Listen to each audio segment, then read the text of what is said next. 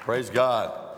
As I was thinking about tonight's message, it just always happens anytime I preach on Jesus showing up in any environment, I automatically, naturally start thinking about dishes and crock pots and metal pans and bowls and spatulas. Isn't that odd? Is that what you think about when you think about Jesus showing up? No, that's what I think about. Because I've been married for 37 years. And my wife and I, we dated for 4 years. So we've been together 41 years. You can't imagine a guy that's only 50 has been married that long. But I started thinking about crock pots and pans and spatulas and I started thinking about 2 glasses, a cup, a knife, and 2 spoons.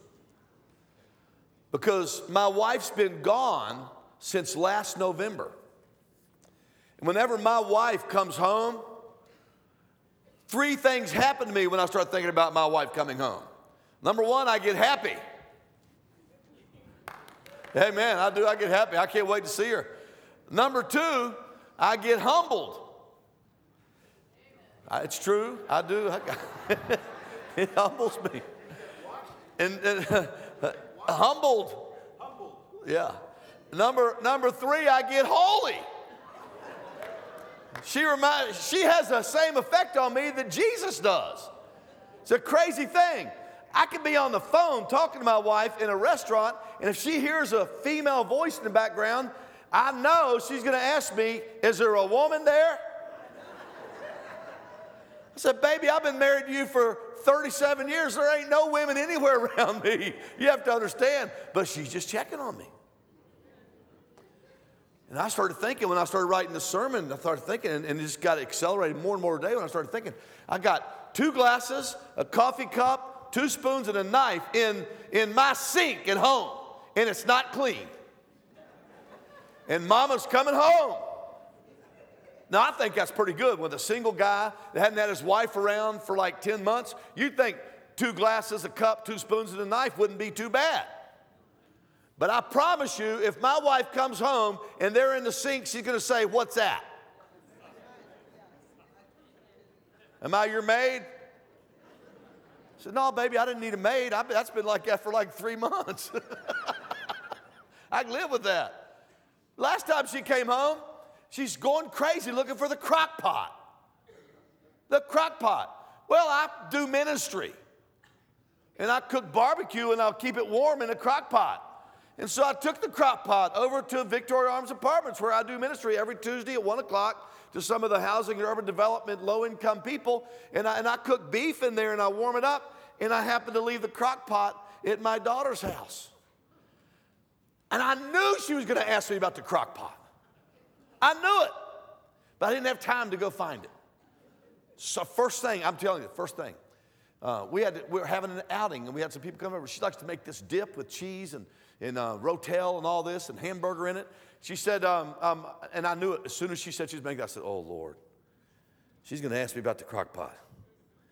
It's just humbling when my wife comes home. It's humbling because I think I'm doing good until she shows up. And when she shows up, I find out that I'm just not doing very good. So every time she comes home, I try to do a little bit better. And I'm starting to learn this system. So instead of me waiting for the week before she comes to try to get clean, I just try to keep everything clean all the time. Keep everything in its right place all the time. And then if she happens to show up sometime, it's going to be all right. And it won't be so much work for me to get straightened out. So when my wife comes around, I get happy. When my wife comes around, I get humble. When my wife comes around, I get holy. I start straightening some things out. The reason I say that is because I want to talk to you about something that happened in the New Testament. And it's about the presence of God. When Jesus shows up. See, I've been praying all week that Jesus would show up this week. I've been praying really hard this week that Jesus would show up tonight. And I can tell you that he is in this place. If you believe that, say, praise God. He's in this place. And there's certain things that happens when Jesus shows up and you just can't help it. You can fight it, you can try to resist it, you can try to rebel against it, but when he shows up, the same kind of stuff happens. You get happy. We've been happy, amen. You know that singing, hasn't it been good? You get humbled, amen, and you get holy. Well, that's kind of what happened in this story.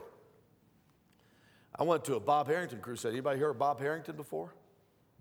Bob Harrington was called the chaplain of Bourbon Street in New Orleans back in the day, like in the 80s, 70s. So when I was a young man before I got saved, he was like a freak show. You know, you went to see him because he ministered to people on Bourbon Street in New Orleans. I mean, some really lost, messed up people. And he would go around and he'd preach in these big old convention centers. So I went down there just to kind of see the show. I wasn't a Christian. I just thought it kind of cool to meet somebody that ministers to all these nasty people. And I went down there and I messed up.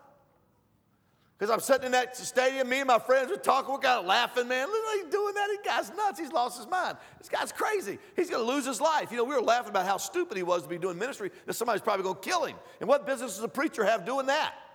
That's what we were sinners. We didn't think about it. And then I messed up because when I went there, you know who was there? Jesus. And they gave the invitation, and my feet started moving towards the front. Just kind of naturally happened. Because when the Spirit of Jesus comes, I get happy, but it's kind of conflicting because then I get a little bit humbled because he always exposes stuff in my life that nobody else sees. He's like my wife. He's always finding stuff. I think I got everything in order. When Jesus shows up, all of a sudden I find out what's not in order. And it's a good thing because I need to have things in order. I just don't like getting things in order. I don't like making my bed every morning. I didn't do that. Most of the time when my wife left, I'd do it the night before. But what would happen is a lot of stuff would pile up, you know, and I'd be thinking about it. You know, I'd say, I got to make my bed. For weeks, I got to make my bed because I'm only home 2 or 3 days a month. And I'm thinking I've only got 2 days. 2 days before my wife comes home, I got to make my bed. I got to clean 2 glasses. I got to clean a cup, 2 spoons, and a knife. I got to find that crazy crock pot and put it right on the counter where she can see it. And that pan that I cook my sausage on when I go down to cook in the 30s, she asked about the pan. She's got 100 pans. She knows that pan is missing. How can you know this? That's my wife. But that's exactly what happened when the Holy Spirit shows up. When the Holy Spirit shows up, you think everything's okay. All of a sudden, you start thinking, wait a minute. And he starts pointing stuff out in your life. And he starts humbling you. And the reason he does this is because he wants you to be good. You know what I started doing? Every morning, buddy. When I get up, first thing I do, I make my bed. Make it night. I pull it tight, buddy. I put those pillows. Why do you have all these pillows? You don't use any of these pillows. She's got this big old thing she throws over the bed, and underneath that thing are 2 pillows that we sleep on. And then she's got this big, huge pillow here, another one here, another one here. Then like a smaller pillow here, here, here, and then a round pillow here, and a little square, another round one here. What's the pillow thing? I thought that was the stupidest thing, so I made my bed every morning. I just threw the pillows on the floor over there. You don't need those. Just get the one. I made my bed with the one pillow in the middle. All the others were on the floor. My wife came home and was like, ah! She didn't know what I was doing. Well, I found out that mattered to her. So now every morning, I put the 2 pillows under. I throw the big old thing on top. I get the 1, 2, 3 pillows. I straighten them up just right. It's almost like she's back here watching me. She's in Florida. She's 1,500 miles away. It's crazy. See, when I think about his presence, I think about things like that. See, it's kind of dangerous, you know, when God shows up. It just kind of messes with your life. Some things are going to get straightened out. It's just the way things are. When the Jesus shows up, that's just what happens. I want to talk to you about that. I love this statement. You know, in the United States, when somebody has a close call or something, like they almost get caught doing something bad, somebody will say to them, they'll say, boy, that was close. And they'll say, close only counts in horseshoes and hand grenades. Right? And his presence. Because when he gets close, it counts. When he gets close, things start happening. I want you to bow your heads, close your eyes, no one looking around. How many of you trust Jesus? If you trust Jesus, stand up. If you trust Jesus. You think Jesus is pretty smart? Almost every religion in the world believes in Jesus. They believe he's a prophet. Just almost every religion in the world, they believe he's a prophet. So if you trust Jesus, say amen. Amen. All right, bow your head just for a moment. I want to ask you a question.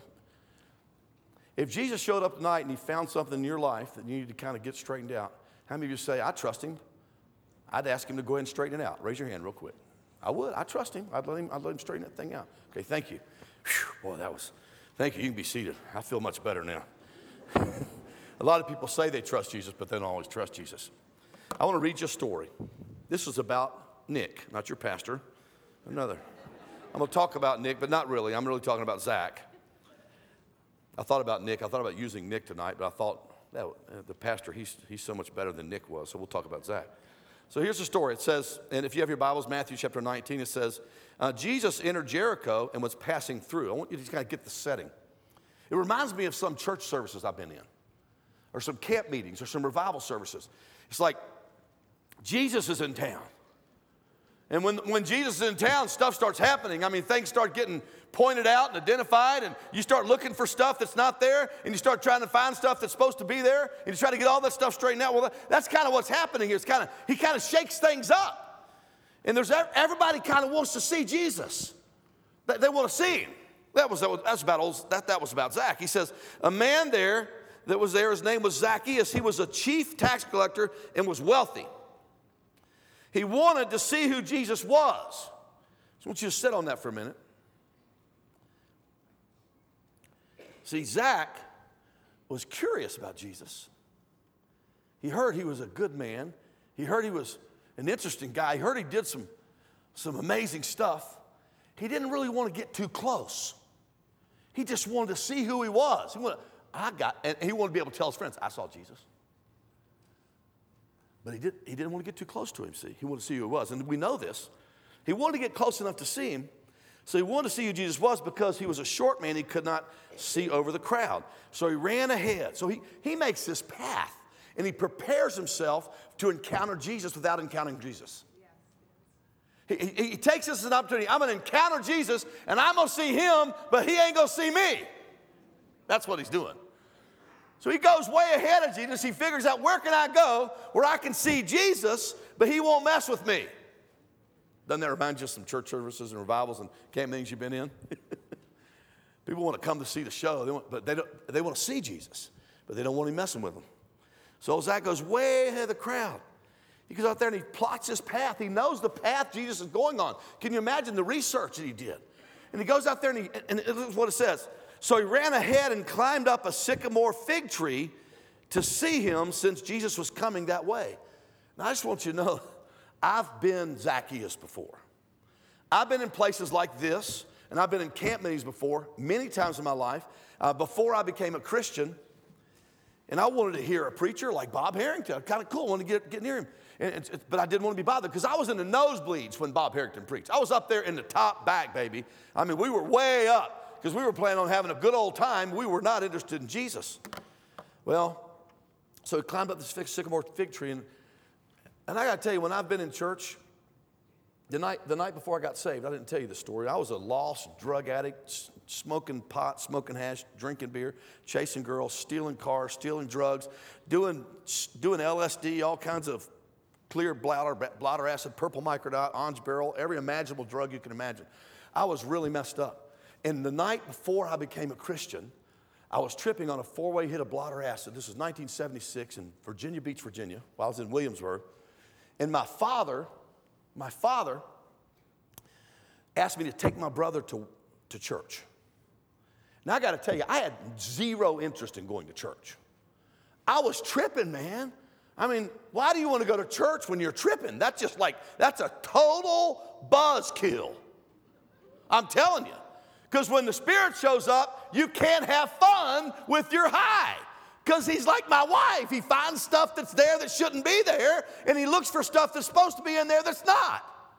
And so I go to church that night, and my dad's too cheap. He's too cheap for me to come home. I have to drive Daniel there, and I have to wait for him. So I was kind of like Zach. I had this perfect plan. I dropped Daniel off. I said, I'll be out here. I'll see you later. I sat out there, and, it was a hot night, and my dad would kill me if I ran the car and kept the air conditioner on for like an hour and a half. Because those crazy Nazarenes, it was crazy what they did. They did the weirdest thing on Wednesday night. They came together on Wednesday night and they just prayed for an hour. They'd holler out and scream and bawl and squall. They'd make all kinds of shouts and noises. It was just, to me, that was just kind of crazy. I kind of like it now, but then. So I got to being hot on me. If you ever been in Virginia in the summertime when it's about 100 degrees and 100% humidity, it's hotter than bean dip. Bean dip's hot and it stays hot. So I finally decided to come in. I snuck in the side door of the church and I went in the nursery. It was a safe place. So I'm in the nursery, and back then they had a window into the nursery, except you couldn't see in the window, right? But the window, people inside could see you. So the lights were down. They didn't have any children in that church, and I was sitting in there in the rocker chair. Had an old rocking chair for old women to rock the babies, you know. And I'm sitting in there just chilling, man. I'm feeling cool. I'm high. I'm buzzing. I'm chilling. And all of a sudden, it hits me. Somebody left the speaker on in the nursery. They left the speaker on. So I'm sitting there, and I think I'm away from this thing. And all of a sudden, I start hearing them praying. Oh, God, they're praying for everybody on the planet. And then it happens. Mrs. Lloyd, who was my junior high boys Sunday school teacher, who loved me as a little boy, she said, oh, God, send someone to Mark Bain. Like right over the loudspeaker, send someone to Mark Bain. I'm thinking, where are they coming from? How did they know? These Christians, they know stuff about you, and when you get around them, you know they know. And it just drives you crazy. Well, it just scared me to death. And then she went on. She didn't stop with that. She said, oh, Lord, you know, he's a drug addict. I didn't think they knew. I thought, you know, I had them all tricked because I never went to church. And she said, oh, God, he's chasing girls. Oh. I mean, I stand there like I'm naked, man, totally exposed. They all know me. I had to get out of there. I left that nursery. I ran out, and here's what last thing I heard them say. She said, send someone to Mark Bain. Amen. Send someone to him. That was Wednesday night. You heard my story on Sunday. On Thursday, I was at Virginia Beach, tripping on another four-way hit of bladder acid. And I walked into a Boardwalk gas station, hamburger joint, and I encountered a guy that looked me in the eyes, and he said, excuse me, I'd like to ask you 2 questions. I said, okay. I mean, I was tripping, man. I don't care what you ask me. That's cool, you know. And he says, do you know the Lord? And then that kind of troubled me. I thought, there's some kind of a plot. How does he know Mrs. Lloyd? I'm like 50 miles from Mrs. Lloyd, and now dude is right there in my face asking me about God. And I remember she asked that God would send somebody to me, and I'm thinking, there's this communist plot against me. I said, none of your business. I didn't come here to hear about God. I came here to get a burger. Get out of my face. And I got to walk, and he grabbed my elbow and spun me around. He said, there was a second question. May I ask you that? And I said, sure, go ahead. He said, the Bible says that the gates to hell are very broad, and most people enter that gate. But the gate to heaven is very narrow, and only a few people enter that gate. And he looked me right in the eyes, and he said, are you going to be one of the few that enters the narrow gate? I didn't know a lot about God, but I knew that when God got around me, I kind of started realizing that I had some things in my life that needed to go. And there were things that were not in my life that needed to come. And as soon as that guy said that to me, all those memories just flooded back through my mind when I was a little boy in Sunday school, and Mrs. Lloyd told me that I shouldn't be lying and cheating, talk about the 10 Commandments. All of a sudden, all that stuff started running through me. And you know what? It wasn't that guy. It wasn't Miss Lloyd. It wasn't Bob Harrington. It's like hand grenades and horseshoes. When he's close, it counts. Amen. When he gets around you, something happens. Stuff starts getting exposed and revealed, and it's not comfortable. And I don't care how safe you feel, you can't avoid it. Because the Spirit of the Lord shows up and things start showing up.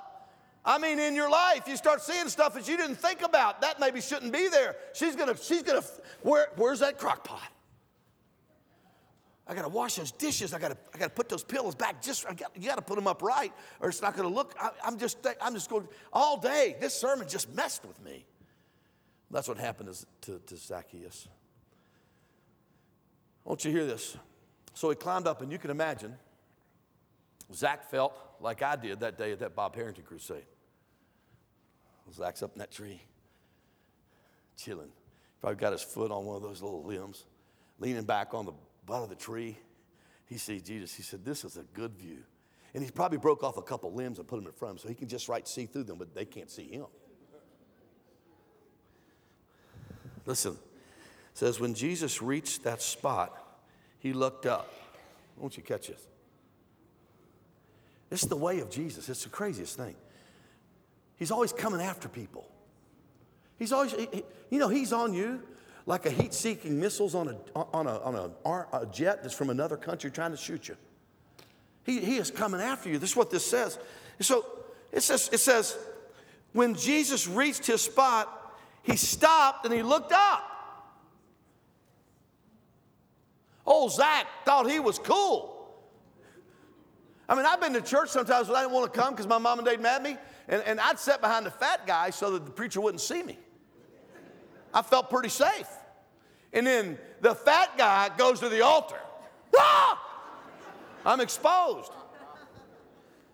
It says Jesus stopped and he looked up. Listen. He said,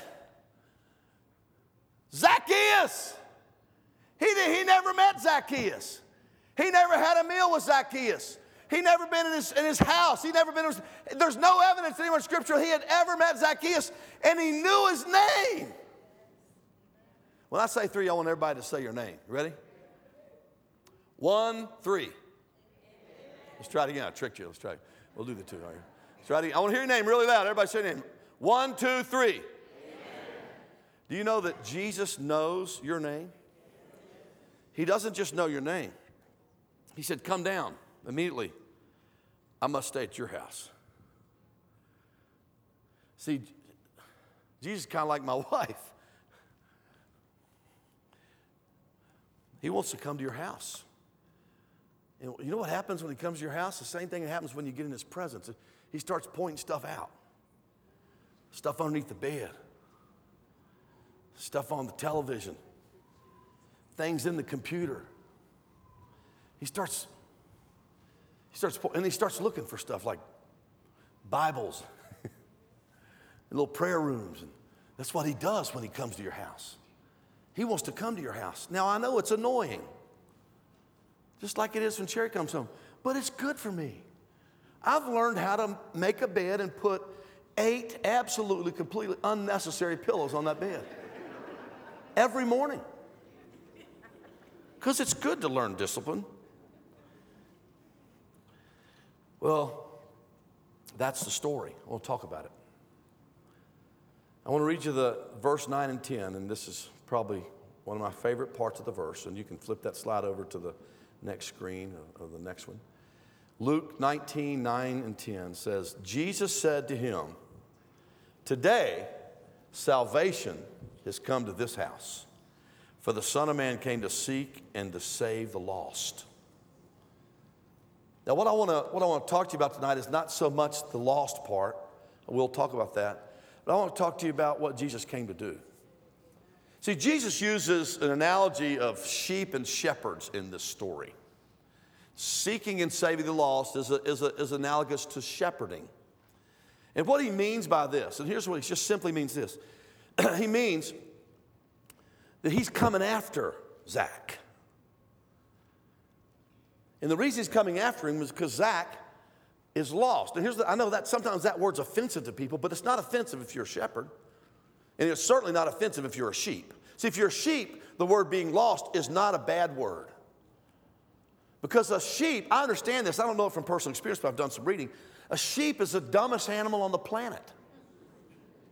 They're just dumb. They don't have any brains. If one sheep walks off a cliff, here they all come. That's where the count your sheep thing came from. They don't have enough sense to stop. Here, meh. You'd think that guy was mehing for something wrong, and then you hear this, that would get your attention. But not if you're a sheep. Because a sheep doesn't know how to protect themselves. They're not smart enough to defend themselves. They don't know how to stay out of danger. So what Jesus is really saying in this story, he's saying the Son of Man came to seek, to find people that are out of place and suffering damage. Because a shepherd is not around them to protect them, because they're not smart enough to protect themselves. I got news for you. You're not smart enough to protect yourself. I know you think you are. In fact, turn to the person next to you and say, without Jesus, you're just sorry. I know you did that Sunday. I just wanted to remind you of it. Because without him, you can do nothing.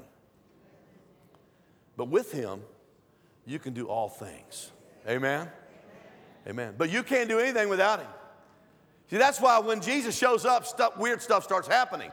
He starts thinking. He starts making you think. He does. He starts making you think. Starts making you think, that's stupid what I'm... Like I have a friend who was in the church, and he was a good man, a good godly man, and he got involved with pornography. The next thing you know, he got really involved with pornography. He became a minister in the church. He was ordained. I went to a church to take a pastor, and he begged me to bring him with me, and I thought that was very weird. He begged me. And he said, I just need to be around somebody that's deeply spiritual. And he went with me, and the next thing you know, I guess his pornography got worse. It just got worse. Because you know what? Because he's like us. He's a dumb sheep without God. Now, he'd been around God a lot. He'd been in God's church all the time. But he was dumb because he didn't have the shepherd in his brain. See, he was operating his own strength. He got so addicted to this pornography, he started looking at pornography for men. We caught him looking for horny young teenage boys on the internet. He ended up having an affair with a young man on his wife, left his wife and his son, and destroyed his whole life. But about 9 months ago, I got a word. That dummy, he showed up in church one night like this. And you know what happened? You know who was there? You know who was in town? Jesus was in town. And Jesus showed up and told him all that nasty activity was bad. God wasn't pleased with it. He needs to stop it, and he did. Because when Jesus shows up, you get happy, you get humble, and you get holy. Amen? Well, that's what happened. I want to talk to you a little bit about this story. The problem with this whole thing is Zacchaeus thought he was safe in the presence of God. He thought he could hide stuff in the presence of God. He thought he could not do the things he knew he should do, and he thought he could do the things he knew he shouldn't. He really thought that. He thought that because he had been so used to being away from the presence of God, that when the presence of God showed up, he just didn't realize that, hey, I'm not safe.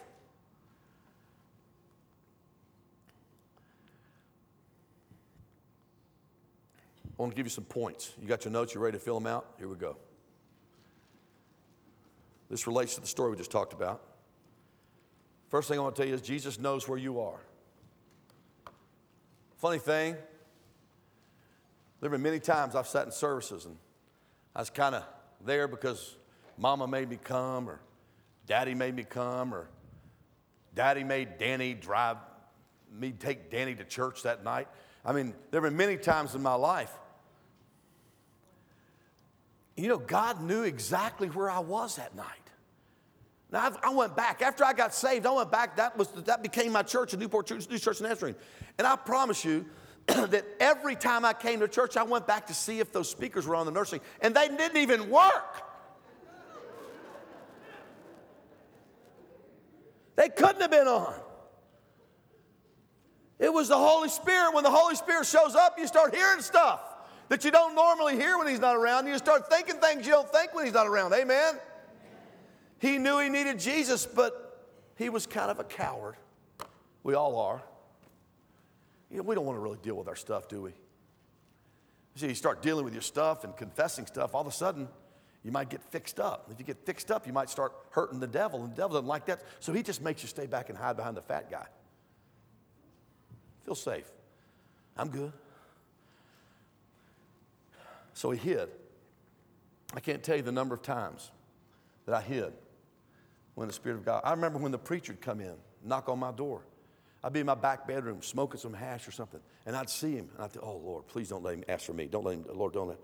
All of a sudden, that preacher shows up, and that preacher had something on him. It wasn't the preacher. There was something about him that was bigger than him. When he showed up, all of a sudden, I started finding stuff in my life that wasn't supposed to be there, and I started thinking about all the stuff that was in my life that was supposed to be in there. He didn't have to say a word. It was just, it's like there's this thing when you get around God, it's called the presence.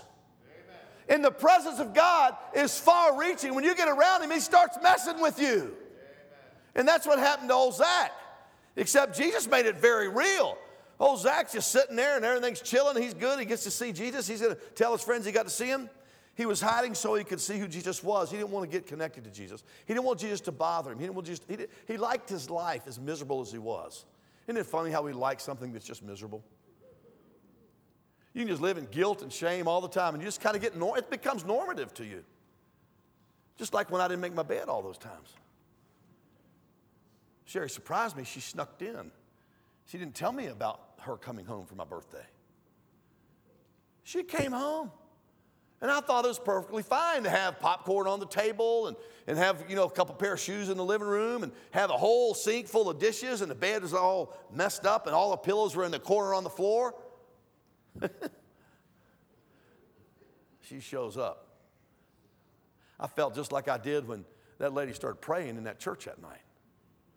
It started messing with me. B, he didn't want Jesus to notice him. See, here's what I think. I think there's some people in here tonight that you're interested. You're here because you're interested. You kind of showed up. You go to church. It's just what you do. But see, there's a problem. When the Holy Spirit shows up, it's not like anything else. Any other time, it's different. And when he shows up, he's going to notice you. Somebody say amen and ouch. Today's church is composed of many people like this. Church has become more of a social event. It's an addendum, an add-on to our life. It's like getting another piece of jewelry to match your jacket. It kind of makes it look good. That's church. But see, church and the Holy Spirit are not always synonymous. Sometimes I've been to churches where there was no Holy Spirit. There was no presence. But I want to tell you tonight that this week I felt the thickness of God's presence in these places. And I tell you, I've preached myself under conviction more than I have you this week. God has spoken to me. God's got me praying more. You ever thought you were doing enough? I'm doing all right. Kind of like old Zach up in the tree, leaning back on the log, got his feet crossed. You think everything's okay until God shows up. And when the Spirit shows up, all of a sudden, what you're doing doesn't seem adequate. Who you are doesn't seem to be good enough. It's like God wants to fix things in your life. He wants to add things that aren't there, and he wants to take things out that are there. Amen? Somebody say amen. But church has become more of a social. It's not transformative to us. We just kind of come and do it and go home and we're the same. We feel good because all we got was happy. See, if all you get's when you're happy, the Holy Spirit wasn't there. Because when the Holy Spirit comes, you get happy, you get humble, and you get holy. I've been in a lot of places that didn't happen. Number C, people hide in the strangest places, don't they? In church. I read a statistic the other day that said 40% of churchgoers do not have a personal relationship with Jesus Christ. Oh. Can you imagine when the Holy Spirit shows up, what that does? I'll tell you what it does. We kind of start hiding. We think if we can look pretty and look like a Christian, put a big smile on, that somehow it's going to be okay, but the Holy Spirit shows up and it's not okay. See, I've been praying that would happen this week. I think God's been faithful, don't you? In a house of cards. You see, I told you about this man that came on staff with me and went with me to Albuquerque. He had this problem. I want to tell you, he had this problem with pornography ever since he was 13 years old. And he was able to manage it. He was able to go ahead and live his life, having all this horrible stuff in his life that was getting worse and worse and more progressive. And he knew he was living on the edge, and his life was like a house of cards. And all it needed was one card to fall, and the whole thing was going to crumble. But he felt safe because it hadn't crumbled yet. His wife didn't know yet. He hadn't been caught on the internet yet. A house of cards. See, a lot of people I've met in my life in the church, they're living in that kind of a house of cards. They're just barely holding their lives together, and they think, man, if I could just go to church one Sunday, I can get straightened out. Kind of like me when my wife comes. I'm going to go make my bed this month. I haven't made it for 3 months because Sherry's not home. When she comes home, I'm going to make my bed. It's a house of cards, guys. See, who we really are is who we are when Jesus is there. It's not who we are when we start thinking he's coming. See, Jesus wants to be in your life, and he wants his presence to be in your life 24/7. Because see, if his presence is in your life, you don't have to wait to go to church to find out how that feels, because you have it all the time. See, he says, Paul says, you are the temple of the Holy Spirit. The Holy Spirit dwells in you. See, when the Spirit dwells in you, you can't have all that nasty filth in there. It just doesn't work. It just doesn't work. When the Spirit's there, he pushes all that junk out. When my wife is home, I have to make my bed. I better know where the dishes are. And if I go out and cook at the park or the 30s, she asked me before I leave, she said, you going to bring that stuff back? And then when I come home, she said, did you bring that stuff back? Amen. Where's it at? Are you going to wash it? Because when she's with me, she kind of keeps me straight. But when she's not with me, I get all jacked up. Stuff builds up and it becomes heavy on me. Before you know it, it's kind of like a house of cards. I don't want her to show up. I'd rather her wait and we always put it off. But see, that's what Zach did. He just kept putting it off. But people hide in the strangest places. Number 2, Jesus knows who you are. He knows exactly what you're feeling. I want you to know, right now, the Holy Spirit knows exactly what's going on in your brain. He knows what you're thinking about. He knows the stuff that he's put his finger on, and he knows the stuff he's telling you need to add to your life, and he knows the stuff that he's telling you to take out of your life. He knows everything about. He knows what you did last night. He knows what you did last week. He knows the thing you did that you know you shouldn't have done, that you don't think he knows. You're feeling safe. But what happens is when you get in his presence, all of a sudden, this stuff just gets exposed. I want to tell you this one. This is a good one. Jesus is pursuing you. He's coming after you. He walked right down that path, and he stopped right where Zach. I mean, can you imagine poor old Zach up there feeling safe and comfortable? Everything's good all of a sudden. And Zach's going, no. Break a few more limbs. Put him up under him. No, I don't want him to see me. Because as soon as he shows up, you start feeling those things that need to go in your life. And you start feeling those things that need to come. I want to tell you something. He's going to continue to pursue you. This is the truth. See, the Bible says it's not his will that any perish. God doesn't want one human to go to hell. In this room, you know how many of us God wants to go to hell? Not one.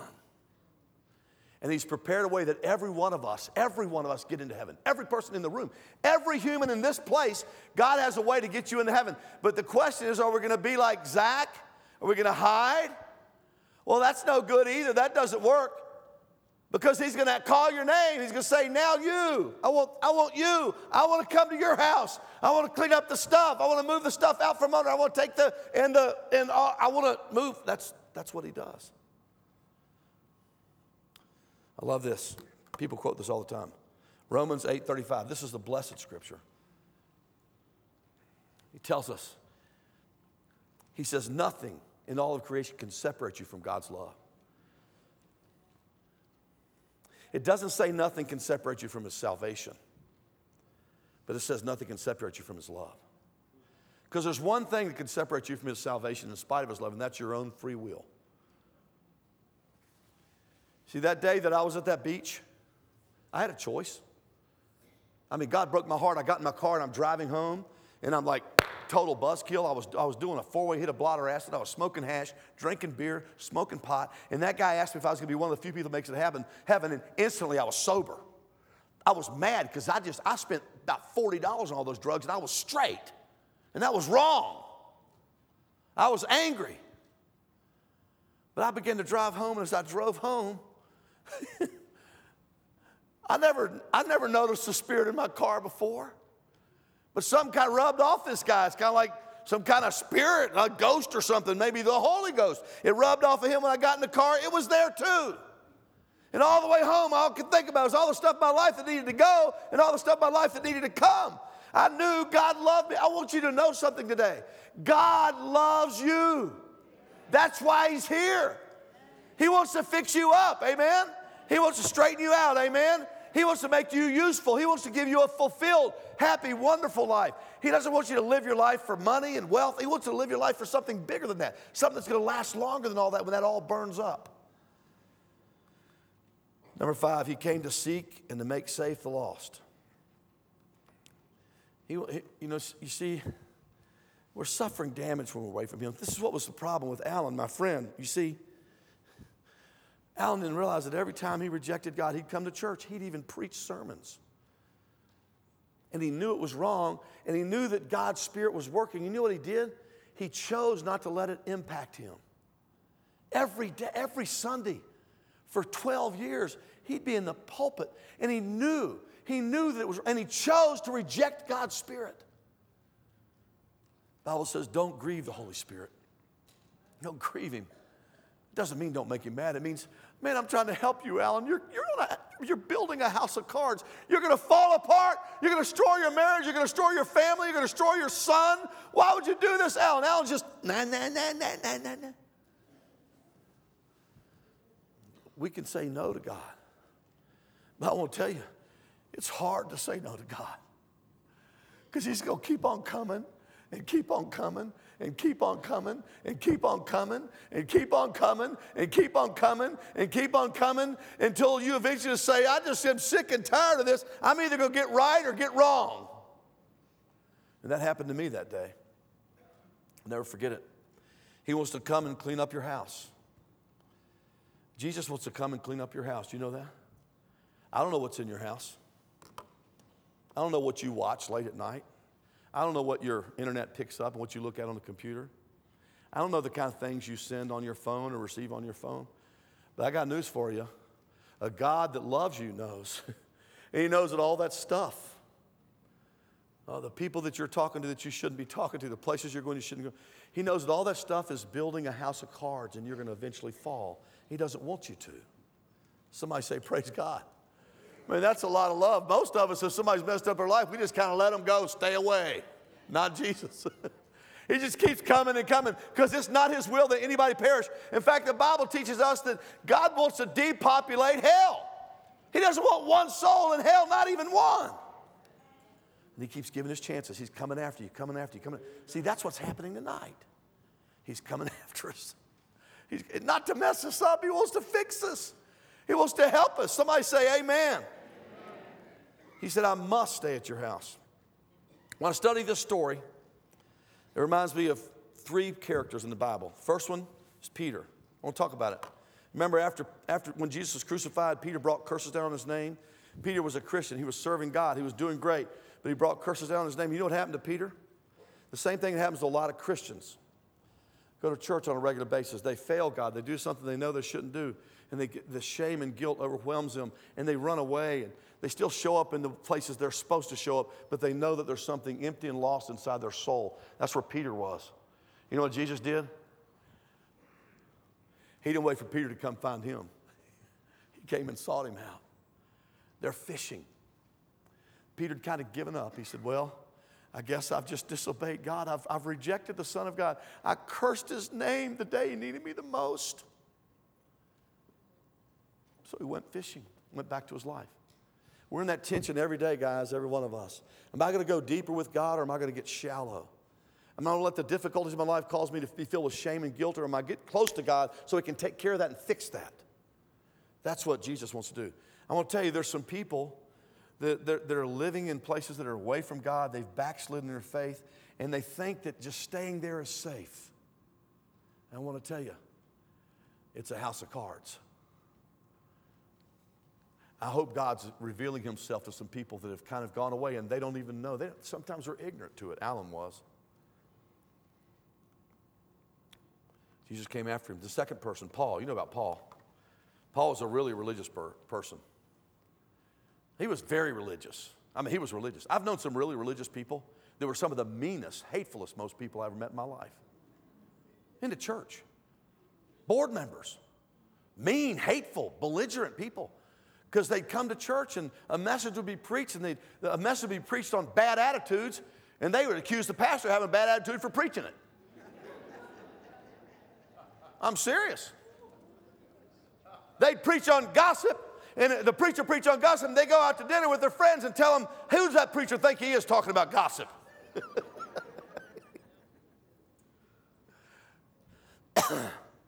See, that's Paul. He was very vigilant. I mean, he looked spiritual.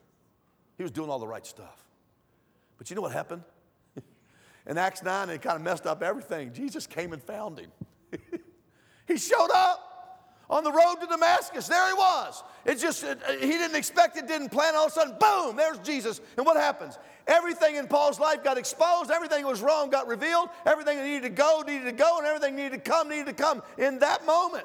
You know why? Because Jesus showed up. So what happens when the Spirit of God shows up? Jesus pursues you. And then there's Zacchaeus, a person who had no faith at all, hopelessly and helplessly lost. Didn't even have a real interest in God or the Bible or Christian.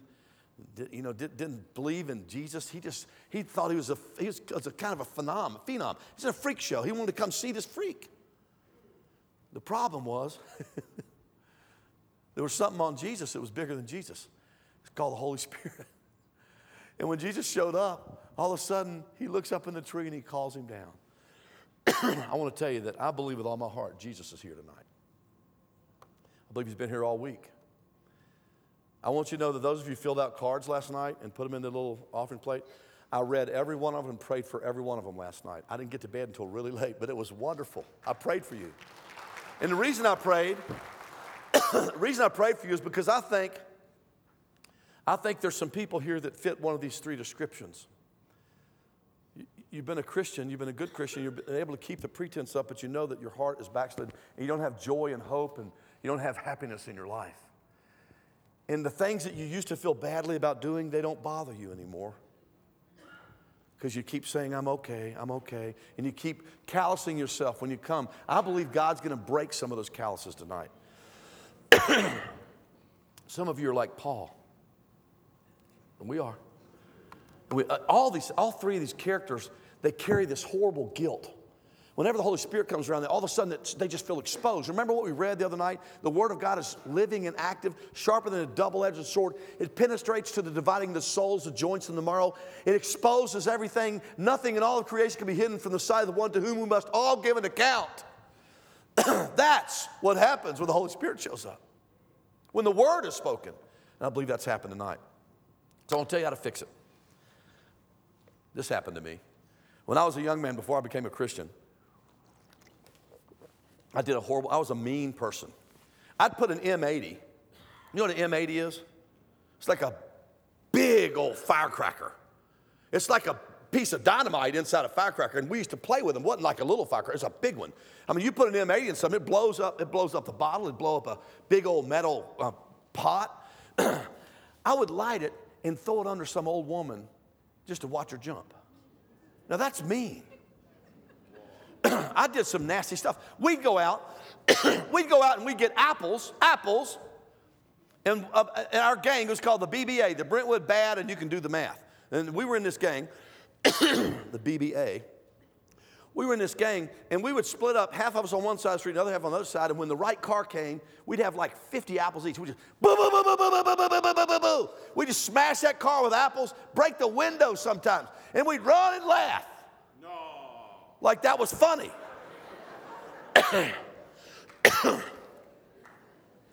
All that stuff started coming real to me when I got in that church and I'm sitting back here in that nursery. All of a sudden I start seeing apples flying. What's that? I hadn't thought about those apples for months. But probably the worst thing I did was Mr. Riley owned a laundromat. In fact, he owned 2 laundromats. And he knew that I was a poor kid, and I'd come in there, and he'd let me help him clean up the laundromat at night. Wash down the laundromat, wash down the dryers and the washers, and kind of mop the floors. And he'd pay me what little bit of money I would get from him. He'd pay me. But there were some nights when the laundromat was just really clean and it didn't need much help, and he didn't need me. So old mean Mark got an idea. Yeah. Now he had video cameras, right? There were 2 of them, one in that end, one this end. But I worked for him, and I'd always go back in the back. He'd always tell me those cameras don't have film, and it's just to kind of make people think it, to scare them from doing bad stuff, you know. So I thought, those cameras don't have any film. I'm going to go in there, and we're going to get some eggs. We got 4 dozen eggs, me and my buddies. And we egged the place. We smashed eggs all over the laundromats, all over the washers and the dryers. We smashed them on the floor and smeared them all over the floor. And then we left because we wanted to get a 6-pack that night. And we didn't have any money. And Mr. Riley wasn't going to use us. The laundromat was too clean. We took care of that problem. I'd show up there when Mr. Riley came in later on. Hey, Mr. Riley, you need any help cleaning up tonight? Yeah, Mark, some idiots. I mean, when I did that, my friends were afraid. They'd put like stockings over their heads because they didn't want him to see them. They thought I was crazy, man. Because Bane would go in there, I wouldn't have nothing on. I'd go giving the camera all kinds of nonverbal communication. You know, they thought, Bane's crazy. He's lost his mind. He's going to go to jail. You're on film, man. What's wrong with you? I said, I don't care about Mr. Riley. That happened.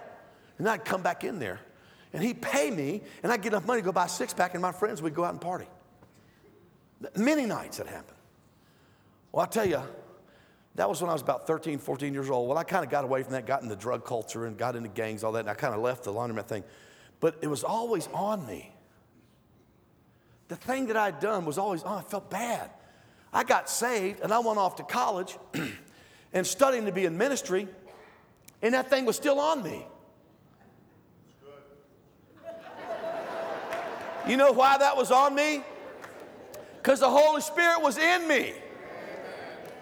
And I was in my dorm one time at Christmas. I had 2 days before I was going to go back from Trevecca back home for my winter Christmas break. And I was praying by myself. And all of a sudden, I started seeing eggs flying. And I started seeing me flipping the bird and all this stuff just ran through my mind. You know why? Because I was close to the Spirit. And that stuff was being exposed, was being revealed to me. And I got on that plane and I flew home. And I was going to go see Mr. Riley. I felt horrible. I've been carrying that for about 5 years. I found his house. I knew where he lived. 2 blocks away from my house. I came to his house. I knocked on the door. Here he come, kind of a skinny, kind of a shoveled, shattered up guy. I said, Mr. Riley, I said, you probably don't know me. You don't remember me because I was just a little boy, 13. Now I'm like, 20, 22. I said, but I'm Mark Payne. He said, I know who you are. I remember you. He said, you used to help me clean my laundromat. I said, yeah, but Mr. Riley, there's something you don't know that I need to tell you. I said, I did a horrible thing. My friends, I told them the story. We'd throw eggs, and some nights we'd bring tomatoes in, and some nights we'd bring we found some old rotten potatoes. You ever seen rotten potatoes? They stink so bad. We'd do rotten potatoes. We did it all, man, just for a 6-pack. When I started confessing this, he said, Mark, you don't need to say anything else. He said, I know you did all that. He said, there were tapes in that camera.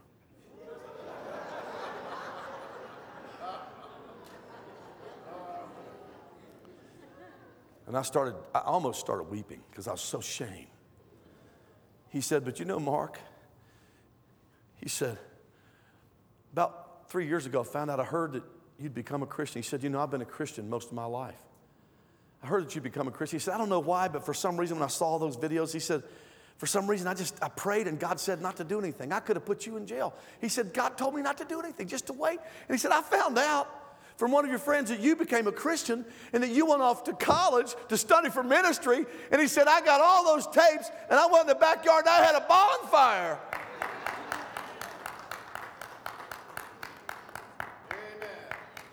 You see, that is what Jesus wants to do tonight. Amen. I'm going to ask the praise team to come up. I want you to all bow your heads, close your eyes, no one looking around. This is it, guys. It's our last night together. God wants to do some business with us. Earlier in the service, I asked you, I want you to be honest now. Don't think I want you to just find yourself isolated right here. There's nobody around you but you. You and the Holy Spirit. I want you to bow your heads and close your eyes. Maybe y'all could do one of those songs about He is here or something, because I think He is. I want you to bow your heads. It's been a great joy to talk to you this week and be with you. But I've sensed all week that there's some people in this church that are breakout people. They're flagship people. And they're being held down by guilt and shame for something that they've done or some activity they've committed or some habit that's in their lives. And they're not liberated, free. They're running around in guilt. And all they're thinking about is those videos, all that stuff. And they see things flying through their minds. Then they just resist and they hide and they think they're safe. I've prayed tonight that tonight this place would not be safe for those people. So if you're here tonight, I want you to know that I've prayed for you. That God would reveal some things in your life. Maybe there's some people here that used to be really on fire for God, but you've lost your fire. I just want you to be real candid tonight. How many of you would say, Pastor Mark, I used to be really on fire and I've kind of lost my fire. I want you to stand up real quick. You got courage to do that? Stand up. That's right. All over. No. This place has a lot of people like this, folks. You've lost your fire. You're not as happy in His presence as you used to be. How many of you could say, that's me? I've lost some of my fire. I came here tonight thinking I was going to be safe, enjoy a nice revival service. All of a sudden, God starts revealing stuff and starts showing me stuff. Would you stand? You don't have the fire, the joy, the life. That's what happened to Peter. He's carrying guilt around, shame. That's right. Stand up. Can we be honest tonight? You know who you are. You can just resist this and say, I'm just going to leave here and be okay. I'm safe. Nobody knows. God knows. He wants to reveal this because He wants to liberate. He wants to set this church free. I think He wants to set this church on fire. What if you're sitting there and you're the key? What if you're the spark that God wants to use and you're going to sit there and just say, I'm not going to do it. I'm fine. Everybody thinks I'm on fire. But you know better. Would you stand?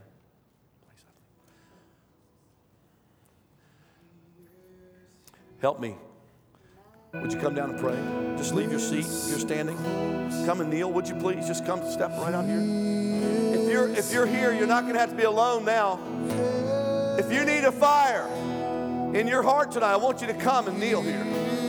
I've lost that fire. I've lost the juice, the joy, the happiness when Jesus shows up. I'm not happy to see Him anymore. All I think about is the bad stuff. Won't you come down and let the Holy Spirit come and change something in you tonight? There's some people here, you're like Paul. You're religious, but there's no real life in your soul. You go to church and you know it.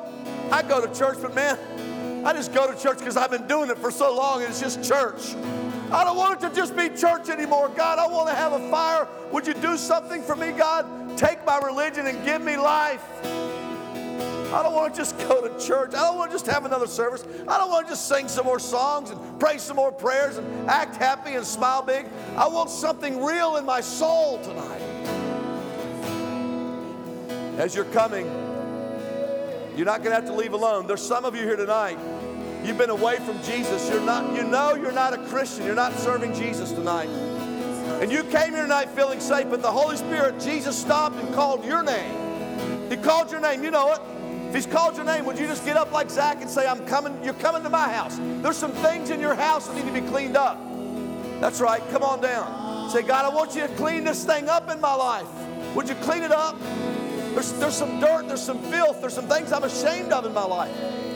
Who would say, there's some things in my house, Pastor, some things in my life that God needs to clean up, and I'm ashamed of it. I'm embarrassed. Would you just stand and come on down? Why would you sacrifice this amazing opportunity to let God do in your heart what He wants to do in your heart? He's here. I want them to sing that and play through one course, and I want you to stand, everyone in the congregation. And if God has spoken to you tonight, you came here feeling safe. If God's spoken to you, I want you to take the courage. I don't care how spiritual everybody thinks you are. You know who you are. And better than that, He knows who you are. If you want to get some fire tonight, if you want to let God come in and change your heart, you've been in church a long time and you've never really made that commitment. Right now's the night. This is the time. Last night of revival, I want to challenge you to be obedient to God. As they sing this song, I want you to slip out and come and pray. There's room on these front pews. You can kneel, and you can kneel on these right here in front of these steps. Would you come while they sing? Come get all He's got. That's right. You just come on down. Get what He's got for you. Hallelujah. He is here.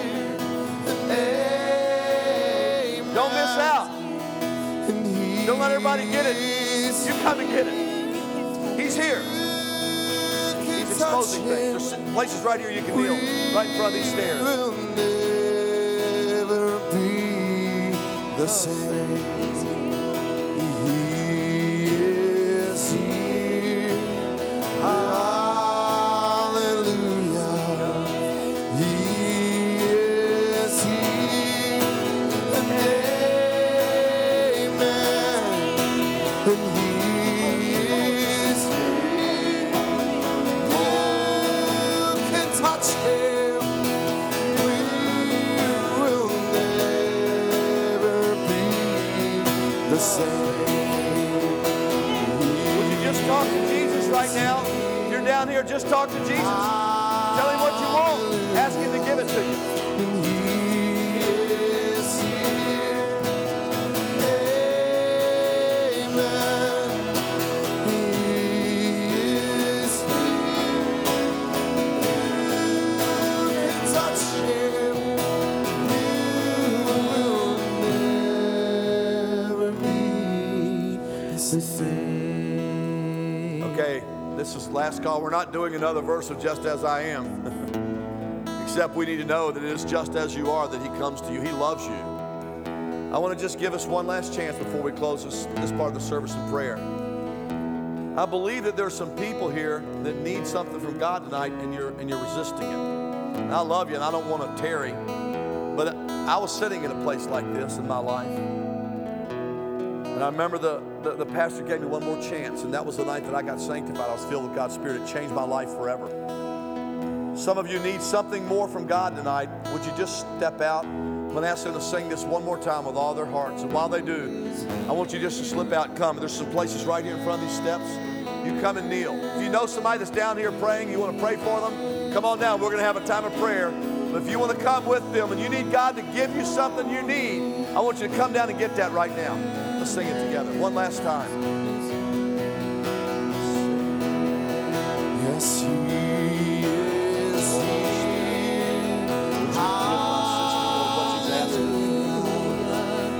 Would you clean up what may need to be cleaned up? Would you dust off what needs to be dust off? Would you take out what needs to go and bring in what needs to come, Father? Would you do through the power of the Spirit what no human can do? And only you can do through the power of the Spirit, through the power of your word, the power of your blood, Father.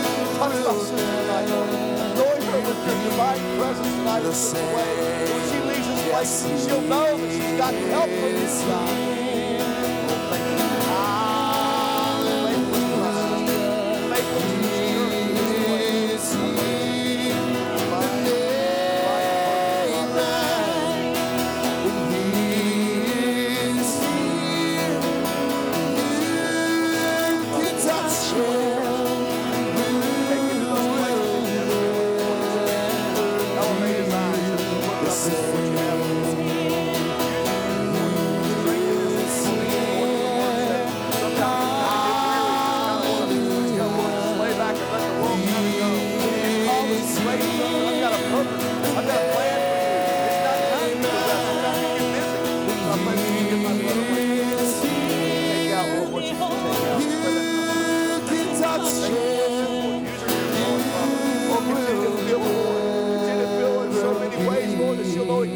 What you want to do, and she'll do with all of her guts what she does. Her faithfulness or her example. We see her life. Make her hyper that way. This is why our Bible is speaking. Or help her to do things that people think, who is that? That's not me. No, it's not. It's the Holy Spirit working through her. Do it, Lord. Exceedingly abundantly above all that we can ask or imagine, according to the power that's at work. Father, touch my brothers and my sisters tonight. Give them what they need, God. Take out what they don't want, Lord, what you don't want. Take out what they don't need and give them what they need, Father. Give them your spirit in ways they've never experienced before.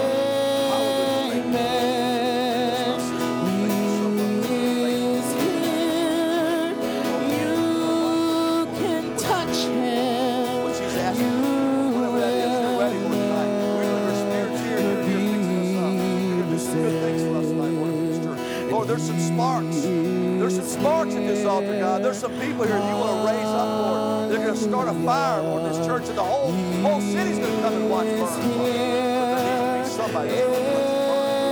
Would you do that for my brother tonight, Lord? Would you use him? Give him what he needs, Father, so he can be that spark for you.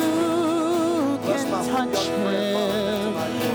Lord, you're looking for young men now. You're looking for young men that you can take and use before they mess up their lives, before they start building this house of cards, Lord, before they get in trouble, before they have habits and behaviors that are going to destroy their future, Lord.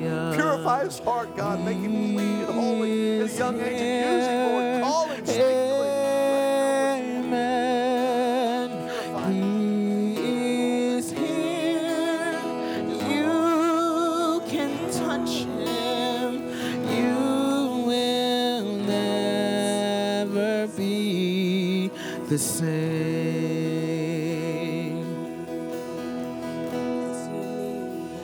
Spirit move in this temple. Spirit move in my life.